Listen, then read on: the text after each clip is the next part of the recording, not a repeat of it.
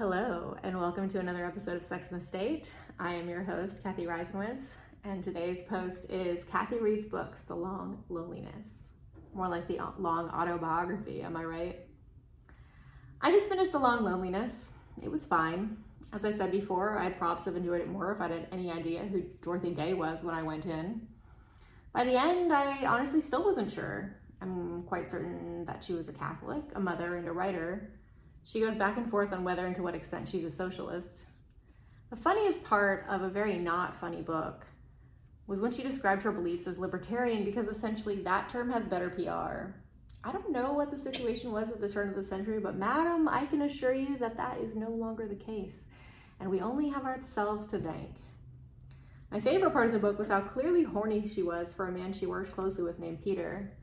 There is simply no horny like Catholic horny. Southern Baptists try and probably come close, but we eventually end up with STIs and babies because only sinners plan to sin, carry condoms. But a Catholic, them bitches can maintain sexual attention across decades. I'm honestly in awe.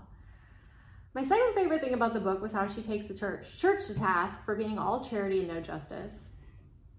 There's not enough root cause analysis for her taste. I personally do not actually want the Catholic Church to be any more involved in politics and policy than they already are. I feel like we already tried Catholic theocracy a few times in a few places and the results weren't all that great. I would suggest they clean up the whole child rape problem before telling electeds what to do, but I deeply empathize with feeling stabby when people in power put band-aids on bullet wounds. Despite being neither Catholic nor even a little bit socialist, though if it's a spectrum and I support a UBI, maybe to a certain kind of doctrinaire libertarian I qualify, I felt a lot of kinship with Ms. Day, and not just on the horny stuff. We both funneled an abiding, irrational, radical, consuming obsession with justice and the downtrodden into ideological screeds aimed at alerting people to reality and changing hearts and minds.